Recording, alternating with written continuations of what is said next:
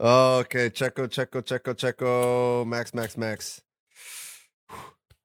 What's up, everybody? Welcome back to the Formula America podcast. We're your host, Kurt and Dylan, and you can't see me, but I got on my Red Bull hat today because we're here for a little Red Bull chat because we got quotes coming out from both the drivers. We got Checo Perez basically saying, I'm probably not going to be here in a couple years, and we got Max Verstappen talking about what he would do to make the cars better and the racing better. So we wanted to hop on today and talk about a couple of these things. Dylan, how Hello. you feeling? A little hungover. It was Dylan's birthday yesterday, so he's getting better as time goes on. I borrowed happiness yesterday. Oh man, but yeah, so yesterday this comment came out from Checo and basically kind of reignited the fire, if you will, on the rumors of him not being a long-term Red Bull driver and not being there for long. There's been a lot of talk and a lot of speculation because of his performance this year, which has been up and down. If you think back to the beginning of the season, there was a lot of he was neck and neck with the championship. Actually, going into Miami, my prediction was that we're going to come out with a Mexican championship leader. And that didn't fare very well. It didn't last long. Not long at all. And he's fallen off a cliff performance-wise since then. Yeah, he really has. So leading to a bunch of speculation. But let me get into this quote that he came out and said. So basically, he was talking with a Spanish language publication called DAZN, D-A-Z-N. And the quote that he came out with was, he said, "I think that now, with the season we've had, it's important in the next races to be an environment where I feel I can contribute. And if that place in 2024 isn't here, then we have to look for alternatives." Yeah, he's kind of teeing it up. And it's funny because it's like, I need to be able to contribute. And it's like, no, you really don't. Max has locked up the Constructor Championship by himself right now. But yeah, I mean, if you want to contribute, you could contribute by, helping defend off the Ferraris or the Mercedes so that Max can definitely win by 50 seconds every time. That would be nice if you could just do that. Instead of messing around in the midfield, we need you up here. But yeah, so then he goes on and says, "But for now, my main focus is to stay here and win more races and keep on winning championships with Red Bull. As you say, I have a contract for next year. So at some stage next year, we'll see." Which, I mean, he's basically saying what I take from this is that he's kind of conceding and he's like, hey, you know what? I'm not in the championship fight. I'm not even contributing at this point. I need to be in an environment that will allow me to contribute. Basically saying right now, this Red Bull environment is oppressive. It's not helping me. He wants to be somewhere that can, help him do better.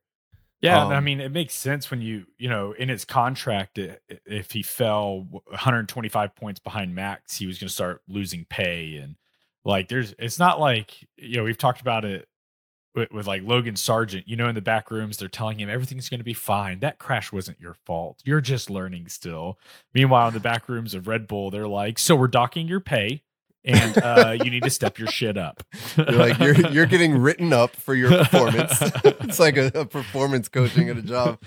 But so one thing that's kind of interesting in this whole thing is it seems like on the surface, there's kind of two camps. You've got Helmut Marko and Christian Horner, right? And Helmut Marko is very vocally this is not enough. Checo is not the guy. He's not doing it. He's always talking about how nothing, I think his quote recently was, "Nothing in Formula One is 100%. Basically saying even though you have a contract for next year, don't get comfortable because you could be yanked out. Look at Nick DeVries, right? And then you've got Christian Horner, who on the surface keeps coming out and saying that Checo's safe. Checo's going to be here. Checo's our guy. We're behind him. Honestly, though, I think that's kind of a facade. I think Christian Horner is a shrewd businessman, and he's proven it before. Oh, yeah. And I think he's just saying that to be that public face. You're like, hey, Helmut Marko, that's the crazy old man. Everything's good. I got it under control. But I think Horner is probably just as hard against Checo as Helmut Marko is, behind closed doors. I totally agree. I have no doubt that Christian Horner is a hard ass behind closed doors and all of that. As the team principal boss, you kind of have to put on a good face and represent the brand. But yeah, I have no doubt that there's no love lost there. For sure. All right. So on this though, I got to thinking, where could Checo go? Where could he go? Yep. What are his options? You know, I'm looking at driver contracts. There's a lot of contracts that end next year. Yep. And there's quite a few that end in 2025 as well. But next year is going to be massive. I think next silly season is going to be lit. It's going to be crazy. I totally agree. I don't. Checo's got a ton of experience, and he is a good driver. He's not Lance Stroll. Right. I wouldn't. You know, Alfa Romeo for the past couple of years has kind of been the team to pick up the old guys and hopefully help with the development. I don't know that Bottas is doing all that well. And it might be the car. It's just like a non-conversation.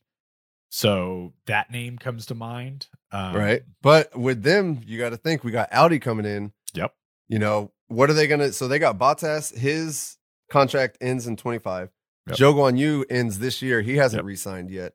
So, I mean, would he replace Bottas? Would he replace Zhou?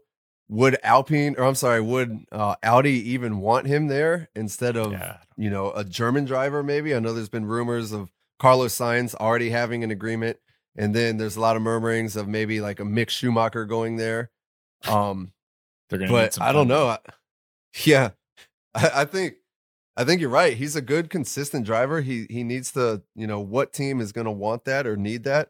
But also the teams that need that, are they the teams that he wants to go to? I mean, the team that you want to go to is the one competing for the championship, and you're already there. So I don't.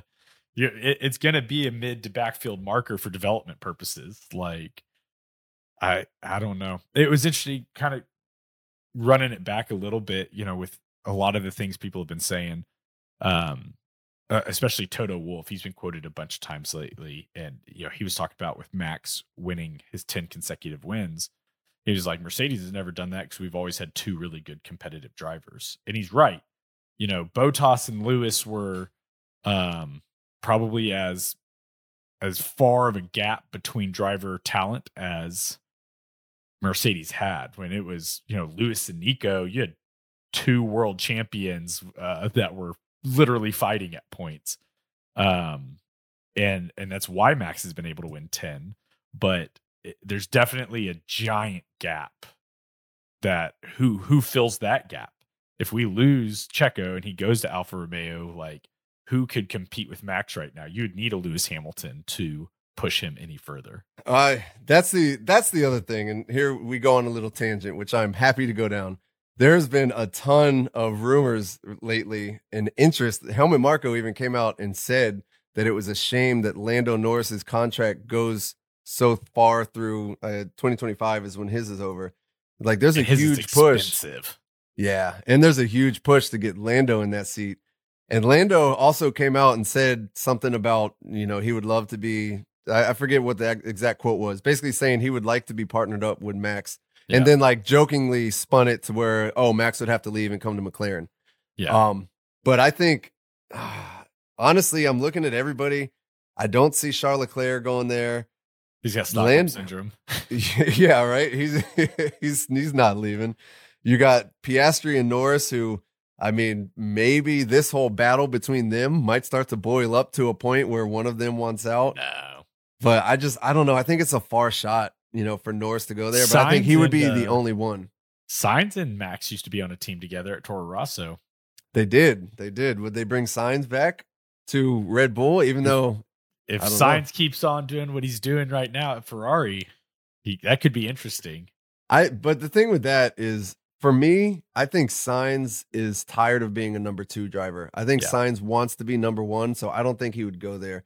And same thing with Lando, too. I don't think Lando wants to go be number 2, but I think in his mind, he would be going there to kind of fight for that number 1 spot. That's my thoughts. It's not going there to be number 2. It's going there to prove that I am number 1. Yep. And I mean, Max is already coming out and saying like, hey, I'm not going to be here much longer. Nope. You know, 2028 is when his contract is over, and he's already saying like he's going to peace out. I don't know how much validity there is to that, but maybe that might play into it too. Or, you know, it's not about the money. It's not about all of those things. He's saying, I want to go do other races. I want to do the 24 Hours of Le Mans. I want to go do GT3. I want to go experience other racing. And when probably people say things like that, it's like that's got a lot more validity than, oh, I want to go win the Triple Crown or whatever. Yeah, I'm sure at some point the spark of, enjoyment when you're 20 seconds ahead of everybody just doing hot laps by yourself. I'm sure at some point doing that for another 4-year contract seems kind of not as enticing. Yeah. So I don't know. Yeah. So maybe that would lean into maybe a Norris move over there. But honestly, I don't know. I don't see that. I don't see Norris leaving to go to Red Bull. I'm hoping it's Danny Rick. I mean, what do we have to lose at that point? Like, I know, right? Checo gets pulled. Danny goes in. It's kind of a mood point because it's Max is doing so well. The car's so far ahead of everybody else. Put Danny in. Fans will love it. It's going to bring in a ton of revenue for the business. He's a good enough driver for it not to really matter, and then play some timeout for the Landos or the whoever to get closer to the end of their contracts in 2026.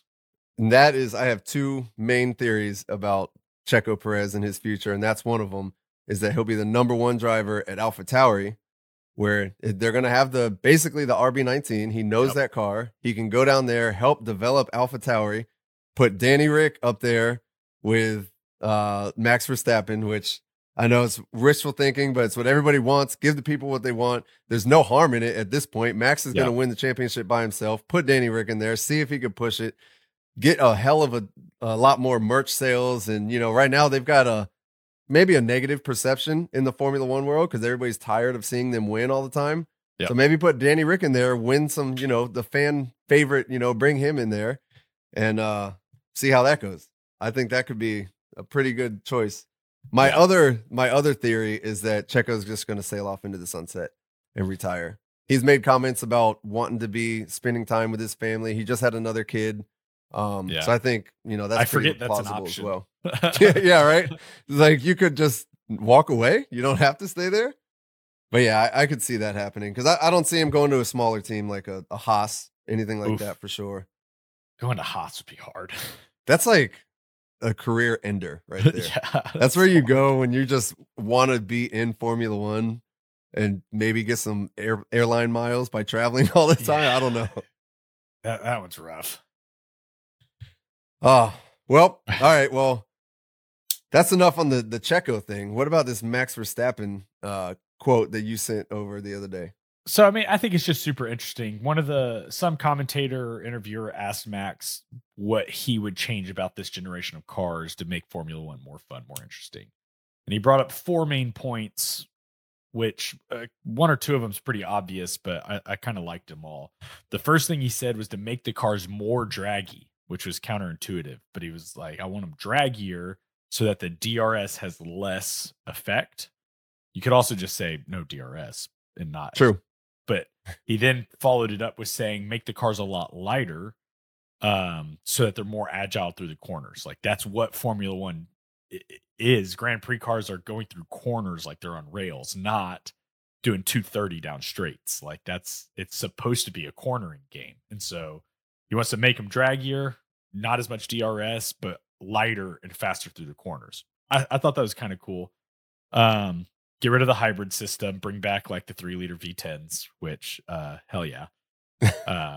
And his thing was that it was the naturally aspirated motors are just smoother. You're not playing with deployment of electrical power and how torquey the electrical engine is and when the gas engine versus the electric. He was like, there's just smoother power through the RPM range in a naturally aspirated. And he's like, they're more fun to drive. And then make the tires smaller, which I didn't understand when he first said it, but he was like, I can't see the apex of the corners. And it showed like his camera view when he was turning. And you're right, there is a corner there. You see it coming up and it just disappears behind this massive tire. You're like, oh, I didn't really notice that. I bet that is kind of a pain when you're trying to be a centimeter away from, a wall or something and tire. It's like, who was it that hit the pit wall a couple races ago, just trying to pull out of the pits during like practice? Was it Checo? Yeah. I could imagine like you can't see when you think about the driver position in these cars, you're basically lying down. Yep. And there's like, you barely see over the front of the cockpit. And then you're right. You got the tires shooting up on the corners. You don't know how far it is in front of you. Yeah, that's pretty crappy place to be in if you're trying to drive. So, I mean, those were his 4 points, and all of them sound pretty valid and awesome. They did come back and say that one, they're not going to get rid of the hybrid. That's not happening. And two, the added weight, they added 80 pounds to the car this year, all in safety features. So yeah, it sounds like what Max does or wants is a return to like 2005 cars, something like that. Smaller, lighter, less safety, no hybrid. Which, I mean, those are kind of the glory days of Formula One, man. Just the sound alone of those engines, like that. V10 that's rapping 20,000 RPM. Oh, it's one of those. Remember a couple years ago, Fernando got to drive his old Renault, and Lewis Hamilton's doing an interview, and Fernando goes by, and Lewis just stops talking, and he's just like, "Oh, that sound." Yeah, like those cars were amazing. Yeah, it kind of was the perfect car back then, so I don't really blame him. I agree with all of his points. I just thought they were fun, interesting points, some of which I hadn't thought of. Yeah, that is pretty interesting. Yeah, like you said, a lot of that stuff, you take kind of for granted, like the way that the drivers, you just assume that they could see everything. I don't know. Even when you see that helmet view, I guess that's a really cool view. That's one of my favorite views. Is you get to actually see, for one, how bouncy and shaky everything is. And for two, just how crappy of a position they are for field of view. Like you can't see anything. And everyone is, I remember last year, a year or two ago, they were talking about how low Lewis sits in the car. And I've always looked at it, and most of the time you can see like the mouthpiece of people's helmets as they're going around. Lewis, it's like all the way up to his visor. Like you can't see anything below his. Jeez. He sits way down low in there. That's crazy.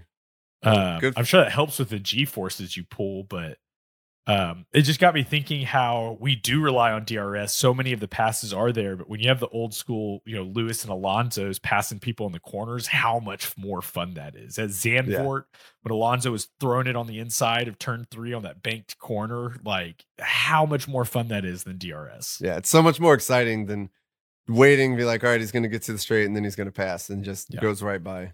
I like that a lot better too. But unfortunately, this is the environment that we're in. It's all about safety for good reason. We've seen that rear its head a couple times, and especially the Halo, which is super controversial when it came out, has saved numerous drivers since then. Lewis Hamilton included in that group. Grosjean. For sure, Roman super Grosjean. Dead. And the other, sustainability, they got their net 30 or net zero pledge net by 2030. Yeah.